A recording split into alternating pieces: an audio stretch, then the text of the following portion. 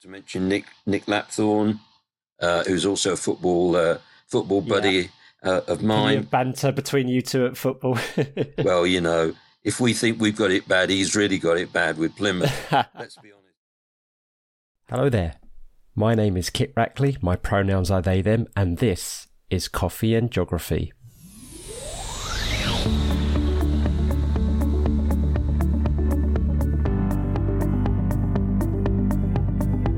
The aim of the show is to get to know, explore and celebrate the diverse and intersectional range of people on this rock we call home and their love and passions of it. We'll find out why guests identify as geographers, and if they don't exactly, we'll have fun exploring all the myriad of ways that connects their life to geography. So, pour your favourite brew, get cosy and listen in. Oh, and don't forget to subscribe and follow us on Twitter at CoffeeJogPot. Off we go.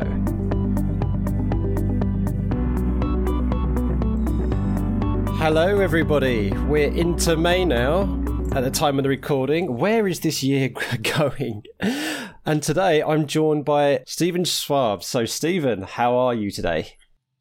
I'm very well, Kit. How are you, mate? I'm doing really, really well. And this is really cool because Stephen's originally from London. We'll talk a bit about that later. I have a Cockney background, so if my accent slowly drops south, because I'm currently in Norfolk, down towards London, so I'm like, all right, mate, how you doing? And just naturally the way it used to sound when I was younger, then I was going to say I do apologise, but no, we don't apologise, do we? So No, we don't. Proud of our heritage. So Stephen is an ex-high school head of department, head of house and teacher advisor, now consultant and author of books and teaching resources, working often with the UK's Geographical Association, whom he's been with since the 1970s. And Stephen describes himself as a family person, Jewish, and a football and music fan. Well, I'm going to go on the football bit because that's something we have in common, Stephen. So I'm a bit footy mad as well. But one thing we also have got in common as well is that neither of us can be accused of being glory hunters because I'm a Tottenham Hotspur fan and you're a Crystal Palace supporter. Yeah. Indeed. For those people not listening who are not familiar with the place Crystal Palace, so it's not as I used to think as a child, a literal place that was made of crystal.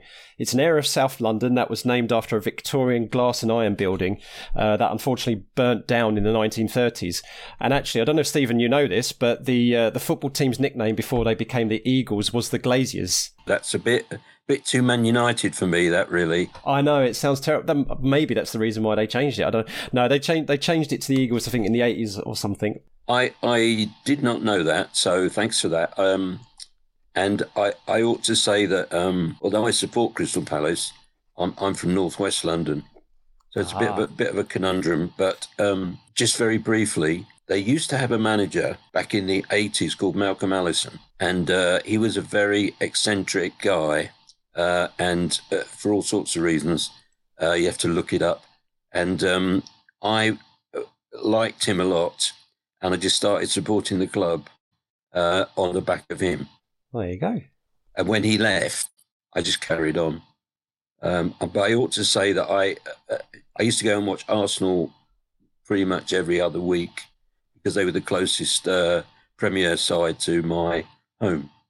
If you're into football, you know the rivalry between soccer. You know the rivalry between Tottenham Hotspur and Arsenal. If you don't, or you don't care, then they are two of the biggest. I'm actually one of these football supporters who doesn't hate their local rivals. I think it's pretty petty, personally, and I actually like Arsenal as a team because they try to build success rather than buy success, and I respect that. And we could name teams between us who have attempted to buy success, and you've already mentioned a city where that happens a fair bit. But anyway, we don't want to turn this into a football podcast. So no. But I am going to bring it back and link it back to geography because there's this clip that I want to play you regarding Crystal Palace's ex-mascot, which was Kayla the bald eagle, and I think we could really get to town with some environmental geography side of things with this. So I'm just going to give the listeners a listen to this clip, and if they're interested in listening to the whole video, there'll be a link in the description. So here we go.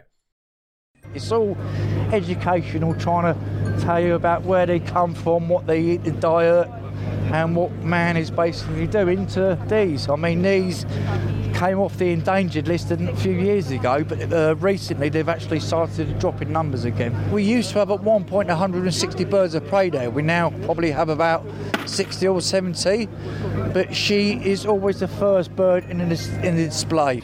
Crystal Palace supporters have been brilliant, made loads of donations to help us out. So that was a clip there with Chris Belzy, who's the handler, or was the handler of Kayla the bald eagle, who was released during the start of games and used to swoop around Selhurst Park while the team were warming up, which was quite amazing. And then the last person you heard there was Alan Ames, who is the founder of Eagle Heights, and they're a non-profit who looks after bald eagles and predators that can't be let to the wild. Unfortunately, Kayla passed away last year, and that's why Crystal Palace, and that because of lockdown, that's why Crystal Palace no longer fly a bald eagle around their stadium. But yeah, so let's have a little chat. Stephen, did you know about Kayla's history there? Yes, I did. I knew that it used to fly around. I knew that it doesn't happen anymore, obviously for a very good reason, since it's dead.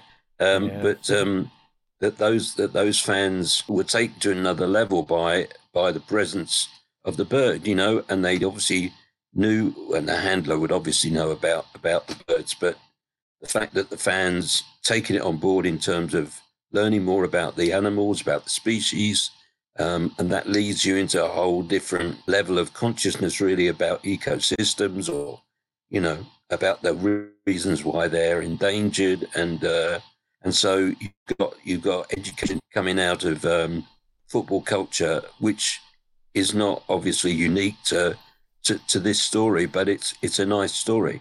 Yeah, it's a really fantastic example of how football, and for those people listening who really hate football, there are elements that about the football community which they are a force for good. They do try and help the community out. They do kind of try to educate people. I mean, up here in Norfolk, we've got Norwich City Football Club, and they are a huge part of the community up here. Like, they don't just do football, but Carrow Road, their stadium is, it's a business park, it's an education centre, it's an academy, and they run courses, education courses, proper level 2, level 3 education courses there. And yeah, they do a lot of stuff to raise awareness, and at the moment they've got a massive big campaign, regards to racism, things like that, bearing in mind that, was it Joshua Fashanu, I think, used to play for Norwich City? Justin Fashanu. Yeah, and obviously Justin Fashanu was a black player, but he was also gay as well. So Norwich City are doing a lot of stuff to kind of promote awareness of that. And Proud Canaries, want to give Proud Canaries a good shout out, because they're a wonderful LGBTQ group attached to a football team. Just to echo that, Kit, absolutely. I mean, the closest club to me is Tranmere Rovers. And if you look at what they're doing in the community at the moment, there's obviously all the food bank support that they're committed to. Obviously, also committed to anti-racism, as all clubs are. And you have to be proud of that place in the community. It does touch on education. It does touch on all sorts of social issues, which people who don't know about football tend not to be so aware of, but they are, as you say, an incredible force for good.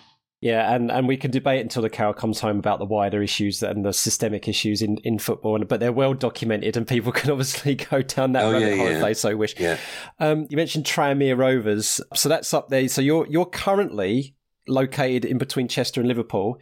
So yeah, your local club would be Tranmere Rovers, and as you said, from Crystal Palace / Arsenal to Tranmere Rovers, and not supported, just in location. So tell us, what was the kind of reason for you to move up north? And can you tell us a little bit about how maybe your identity is shaped by where you are now, and maybe compared to your identity when you were living in London? That's a really good question, mate.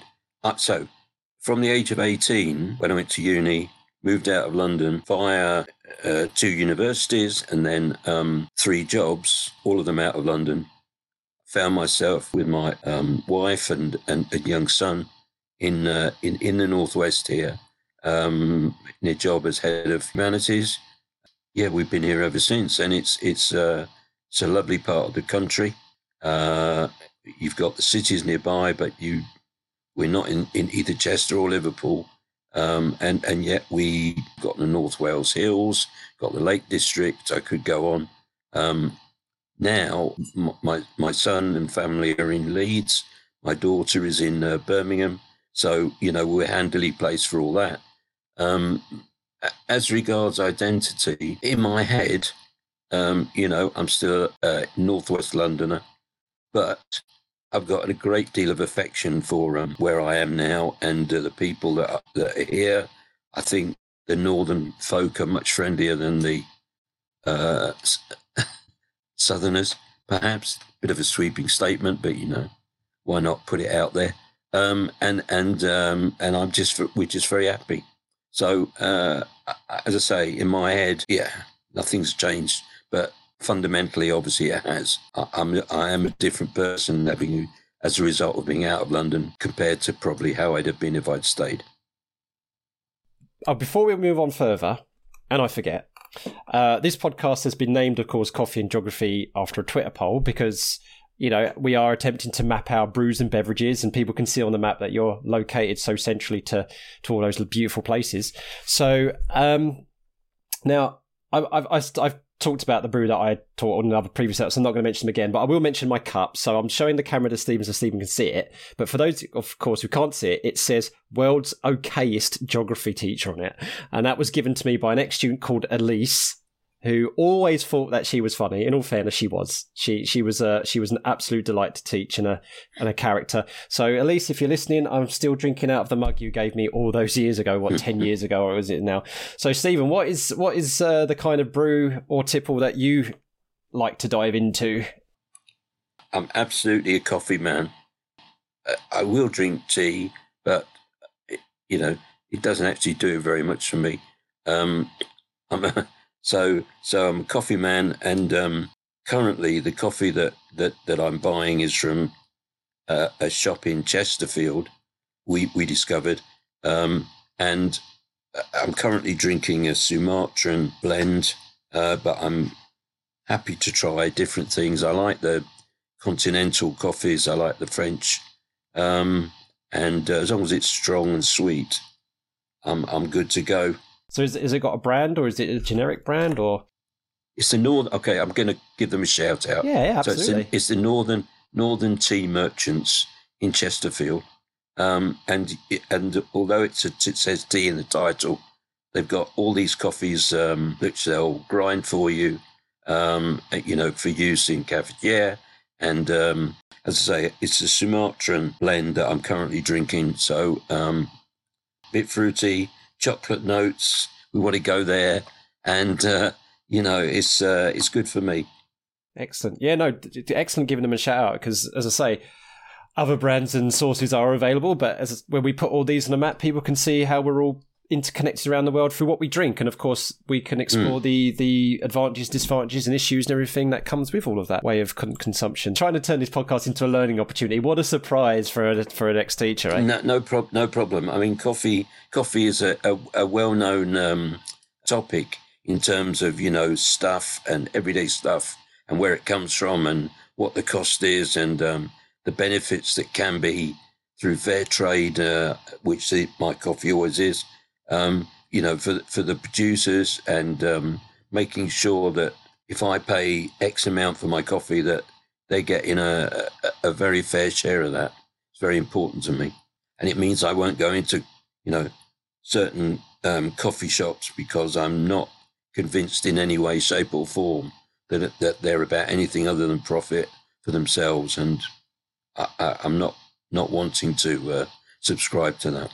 Yeah, and I'm a big advocate of informed decisions and informed choices. I mean, I do truly believe that we'll not make much changes to our standard of living to improve our quality of life and be more sustainable. I mean, I can talk about the kind of things I do here at home, but we're here to talk about you. So that's a really, really good point that you make there. I would say that my wife's also a geographer. I should point out. We try very hard at home to be sustainable, and my wife's been known to harangue the supermarket people for all the plastics that they're using, and you have to wonder why. because it's just totally unnecessary, all that packaging. Yeah, absolutely.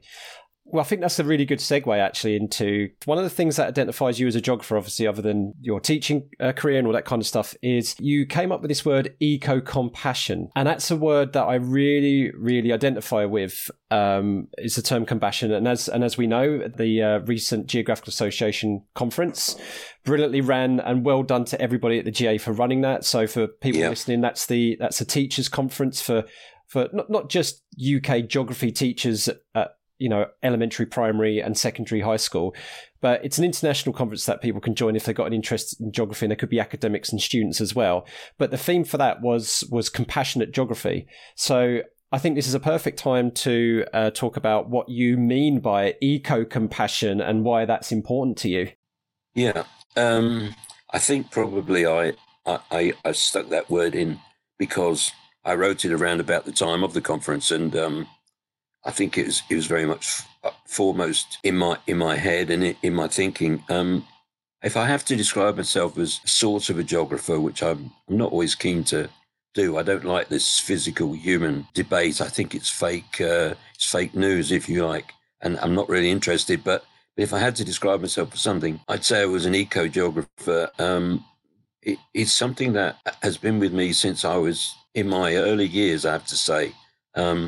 I mean, around about 8 or 9, I was reading The Ecologist, which, looking back on it, seems a bit of a weird thing to be reading when you're 8 and 9, instead of the Beano and the Dandy. But I was reading it, and it was around the time, not long after of Silent Spring, and then a whole catalogue of environmental disasters and issues that started to percolate into the media. And even though politicians at that time were very loath to talk about the environment and saw it as a sort of a non-political, there was no political advantage or traction to be gained from talking about it, and so they didn't really. But even though that was the case, say as those disasters started to come through, it became very important to me, the environment, and when I started to teach, it was always something that I would be keen to discuss and debate, and hopefully at least make students aware, as you said before, about choices and decision making, and include the environment in their thinking. It sounds like for you as well, but for so many people who probably are listening to this, and for me, I just can't fathom how and why you wouldn't factor the environment into all of your thinking and all your decisions, because and we talked about this with Katie Water actually in the last episode about feminist geography and about why we call this planet Mother Earth and Mother Nature and things like that. It's because we do get nurtured by this Earth, and any destruction to this planet is destruction of ourselves, and we see that mental health issues are in the increase in lockstep with destruction of the environment, and teaching and learning and engaging with the environment just has benefits. Yeah, you're right. I think two things I wanted to say, which I haven't already said about the environment and eco-compassion and eco-geography. One of them is it's very important to me that the message that you're giving out in the classroom contains a huge dollop of hope. Otherwise, one just sort of falls into a trough of despond, and the students fall into a trough of despond, and, it becomes, you described a rabbit hole earlier. That's quite a good description. And nobody can see any way out. And so I think it's very important that one's talking about solutions or adaptation, mitigation, things that will make the student's future better, rather than simply saying, okay, we get to 2030 and then sea level rises and polar bears die, and you can go on and on like that. So that's one thing. The other thing I was going to say, I've always taught it as such that students are absolutely part of the whole, and if you unpick one bit, then it all comes undone. I think they have to see themselves as being obviously a very influential species within the Earth's ecosystem, if you want to use the sort of Gaia theory, and that we have major responsibilities within it, rather than being somehow detached from it in the sense that, and I'm going to be a bit controversial here. So some people will watch Planet Earth or watch, environmental programs, remain detached from it and say it's terrible, but they don't actually see that we take people in general. Obviously, we're often the main cause of the issue. So I think it's important that students are placed, if not centrally, when we're talking about the environment, definitely within the environmental equation. Personally, I don't think that's a controversial statement at all. I can think of many people that bounce into my head who watch those programs, post stuff on Facebook, social media. That's terrible. Don't then follow through with actions. I was thinking about James Lovelock's Gaia theory actually as you were talking, and I was going to bring it up, but you mentioned it yourself. I don't subscribe to Gaia theory, but I find it absolutely fascinating, and I strongly recommend people do read James Lovelock's stuff about Gaia theory, because even if that theory doesn't pan to be a truism, it's still a fantastic way of explaining and exploring the way that the world is all interconnected with itself and how we are part of an organism rather than outside of the system. And I just think that Gaia theory is something which really does give you food for thought in that respect. I think absolutely. It was a step change at the time in terms of thinking about the environment. And as you say, one might not wholly subscribe to the whole thing anymore, but at the time, and I was still teaching then, at the time, it was a major environmental change of thinking and also change in the way that we taught about the environment. And just so if people are not aware of the Gaia theory or the Gaia hypothesis, James Lovelock was one of the who came up with it. But just to read the definition here so people get an idea what it is. So the Gaia paradigm, also known as the Gaia theory or Gaia principle, proposes that living organisms interact with their inorganic surroundings on Earth to form a synergistic and self-regulating complex system that helps to maintain and perpetuate the conditions for life on Earth. So, it's not far from what really happens. I think the people that find controversy is that the Earth itself is a living organism, where people push the Gaia theory a bit further in that respect. But still, I love that word, the synergistic and self-regulating complex system, because everything is interconnected, everything is interrelated. And you can demonstrate that to your kids by doing, for the very, very young, by doing, say, food chains and food webs. Teaching year 9 Antarctica, we used to take a food web, we used to play around with it. So we had cut out animals, symbols, arrows and stuff like that, and we had different size of arrows, we had different size of animals. So I said, right, okay, if we swap the krill, we overfish them. So when we replace the picture of a krill with a smaller picture of a krill, you've now got to swap everything else out in that food web. We did that for a whole hour, just swapping things in and out of a food web, how disruptive a small change can be. I think that's a lovely idea in terms of making something which is incredibly complex. I mean, any food system on the planet is incredibly complex for students to get their heads around. And to play it as you played it is going to mean that they're probably carrying that in their heads right through their lives. I'm sure of it. Thank you for that. We're going to go and talk about random stuff now. So I'm using a random word generator. I've come up with 5 random words and you can talk anything about it. So I call this, using my puns, my terrible puns, I call this little feature Jog On.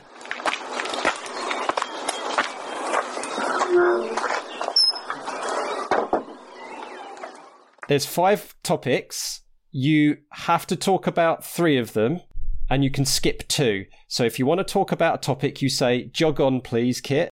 If you don't want to talk about it or you want to skip it, you say, take a hike. All right? I've forgotten that already, but never mind. Go on. But you can only skip twice, right? The first topic is improvisational music therapy. Do you want to jog on and talk about it or take a hike? Take a hike, mate. Trust me, these are completely random. Now, the next one, you probably want to jog on because it's a little bit, I think it'll be a bit easy for you to talk to. So the next one is dolphins. Well, they are, so I learn, incredibly intelligent. And there's all sorts of stories about how they can be trained to do this, that, and the other, carry weapons, which is not a great thing, but also do the good stuff, which escapes me, but never mind. They do it. And they're also cute to look at and very friendly. I like the idea that they, they'll come up apparently alongside a boat and chatter away and communicate with each other. And there's all sorts of wonderful stories about dolphins. They sort of chitter-chatter, which is quite delightful to listen to in itself. I'm a sci-fi nerd, and I really do strongly believe that at some point we will be able to actually communicate two ways with dolphins. It's for the old 80s TV show Sequest DSV, and in Star Trek as well, they have, even though they've never been seen on screen, they have dolphins on their starships, and I do believe that actually we will be able to have a two-way conversation with them at some point in the future. I hope I live that long to see it, to be honest. Yeah, well, funnily enough, I opened up my latest edition of Natural Geographic a couple of days ago, which my daughter has kindly given me a subscription to. There's the whole issue is about whales, which I really love. I love whales more than dolphins. So I'm going to talk about whales now. Okay. Which love the sound of whale music, and in fact, I have 2 CDs of whales singing in the oceans. One is in a song by a singer that you probably maybe you do know, Judy Collins. Oh yeah. American from the probably 70s, 80s, really, but still singing actually. And she did a song which included various whales singing in the middle. Can't remember the name of the song, which is a bit frustrating. Probably if you type into Google whale song Judy Collins, it will come up. But anyway, the other thing I was going to say, the other CD is purely whales singing, and it is very calming, and I find it delightful. And I'd like to think in the future that I could communicate with whales. In this magazine, I noticed that they've got musical notations of some whale songs that have been recorded, and that's something new for me. I've never seen a notation written down, so I'm going to study that quite carefully. Wow! And with my limited musical ability, I can practice that and get ready to start, communicating with whales at some point. Awesome. I'm going to have to check that out myself. So the third word, so you've passed on one, you get one more pass. The third word is politics. Honestly, that came up randomly. So are we going to skip that? Okay. Or No, let's, whatever the thing is, jog on. Right, okay. Try not to be too controversial. I'd have to say I probably am a political beast in the sense that when I watch the news, the politics is one, not only in this country, but, globally, politics is incredibly important, I think. I'm a great believer in keeping up with the news for all sorts of reasons, personal reasons, but also educational reasons. I think as geographers, we have a duty to be as up-to-date and correct with our information, and you can't leave the politics out. So I think I would say that I taught politics with a small p in my teaching, not because I was trying to make students into, politics type A or politics type B, but because you can't talk about, I think, pretty much anything that's going on the planet without including the politics behind it or in front of it or going on at the time. And, students need to be aware of that. I think it probably is helpful in the sense that they realise that they can't leave politics out of their own lives. When I hear young people say, "Oh, I've never voted, I can't see the point," and all that, I get frustrated because clearly there is a point, and you may only have one vote, but might make all the difference. So politically, I do take a great interest. I'm not here to talk about obviously my own beliefs, which I think are quite strong, but I think the important thing, as I say, as a teacher, is present both sides, all sides, and get students to realise that politics is a very important strand in decision making, in what goes on and what doesn't go on.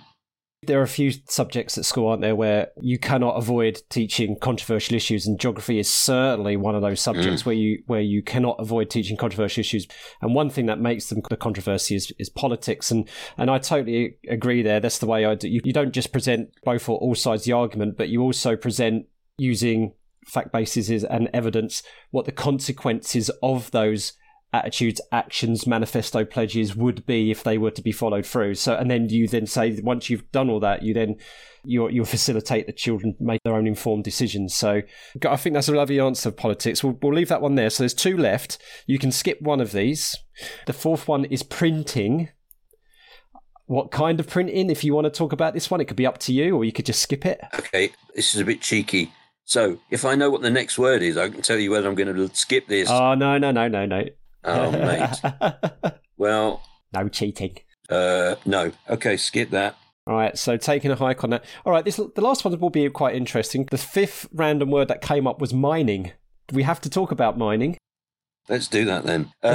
So, funny enough, the first school I taught at was in North Nottinghamshire, which was at that time a massive mining area of the UK.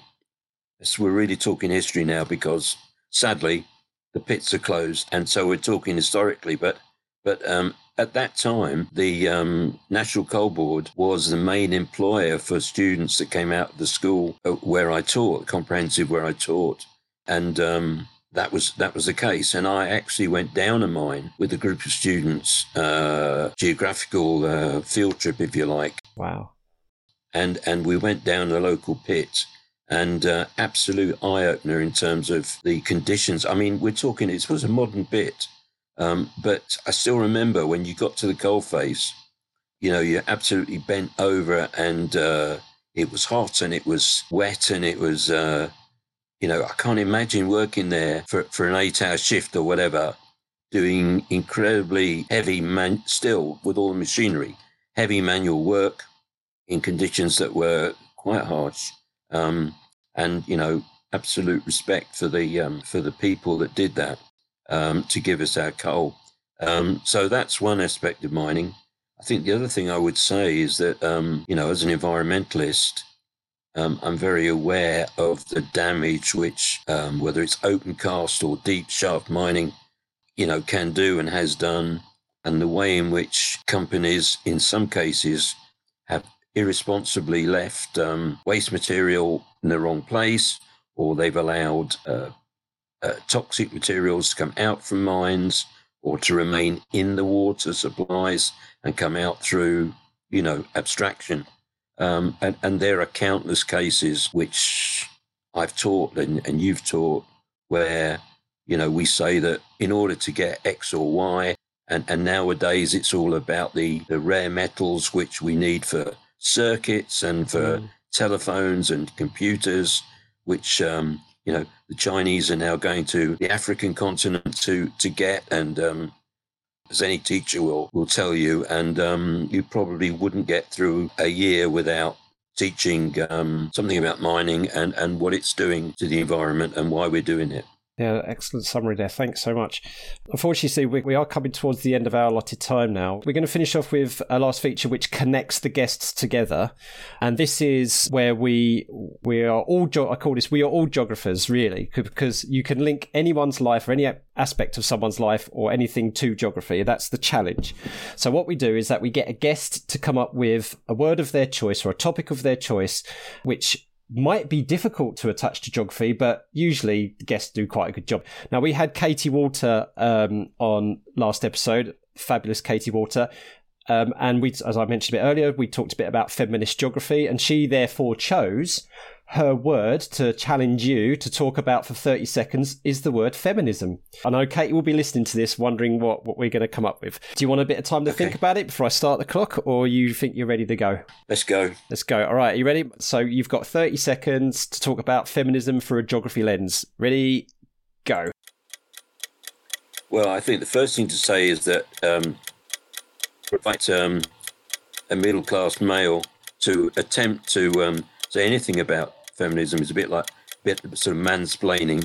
But having said all that, the important thing in terms of geography is that you're including feminism as one lens through which to look at the planet, and it's important that students are... So finish that sentence for us. It's important that students are aware of all sorts of feminist issues that will naturally, without having to shoehorn them in, will naturally come up in all sorts of conversations that we have in the geography classroom.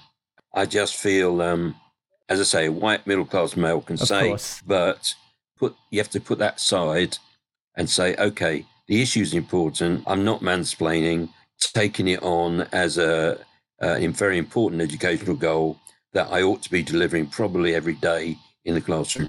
Yeah. Every lesson. Thank you very much for that little tidbit there, and for recognising your privilege. Wonderful, Stephen. To finish off then, so what we always do, we want to ask you, of course, to come up with a word yourself for the following guest to have a challenge at. They got their 30 seconds. Have you got something off the top of your head? So if we're talking about something in geography, I would be quite interested to hear what the next person, whoever it is, has to say about faith in geography, and I'm aware that can be taken in the widest context. It doesn't have to be religion with a big R. It can be any sort of faith. It could be religion with a small r, but it depends on what the person wants to make of it. But faith in geography. Perfect. Yeah, and I think our next guest will really have a good go at that one. And one thing we didn't get the time to talk about, which we may do if we do a follow-up, is the fact that you are Jewish, and I'd love to kind of maybe in the future follow up on that, perhaps in a future series. So thank you so much, Stephen. Is there any shout-outs you would like to give? Perhaps your family, because you're a family man? Well, that's where I was going to start.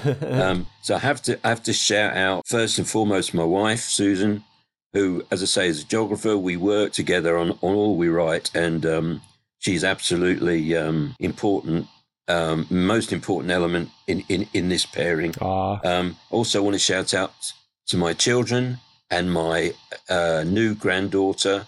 She's a year old. Congratulations. Thank you. That changes your whole perspective on life. And beyond that, I do want to shout out a few geographers, if you'll let me. Go for it. Don't feel bad if I don't mention your name. Okay, so here we go. Mention a few people. I first want to start by mentioning all the members of the GASPC who I work with. They are the absolutely most professional, dedicated, talented team of geographers that I've ever come across. Just to mention from the GA, Alan Kinder, Jerry Krause, Sue Pike, from the RGS, my good friend Steve Brace.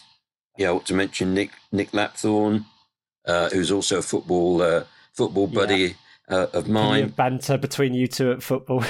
Well, if we think we've got it bad, he's really got it bad with Plymouth. Let's be honest. So a lot of people that I've got a lot of love for, and I just want to say thank you to all those people who I've worked with along the way. It's been an absolute pleasure. And to all the people I haven't mentioned, I've got a love for you too. Yeah. True community spirit we have, don't we? And if people want to connect with you and help you build that community a bit further, how can we find you on Twitter? What is your Twitter handle? Okay, I have to remember this. So it's Schwab SCHWABS 52 @gmail.com. Stephen, thank you so much for joining me today on this May morning. It's been an absolute pleasure. Thank you, Stephen. Thank you very much, Kit.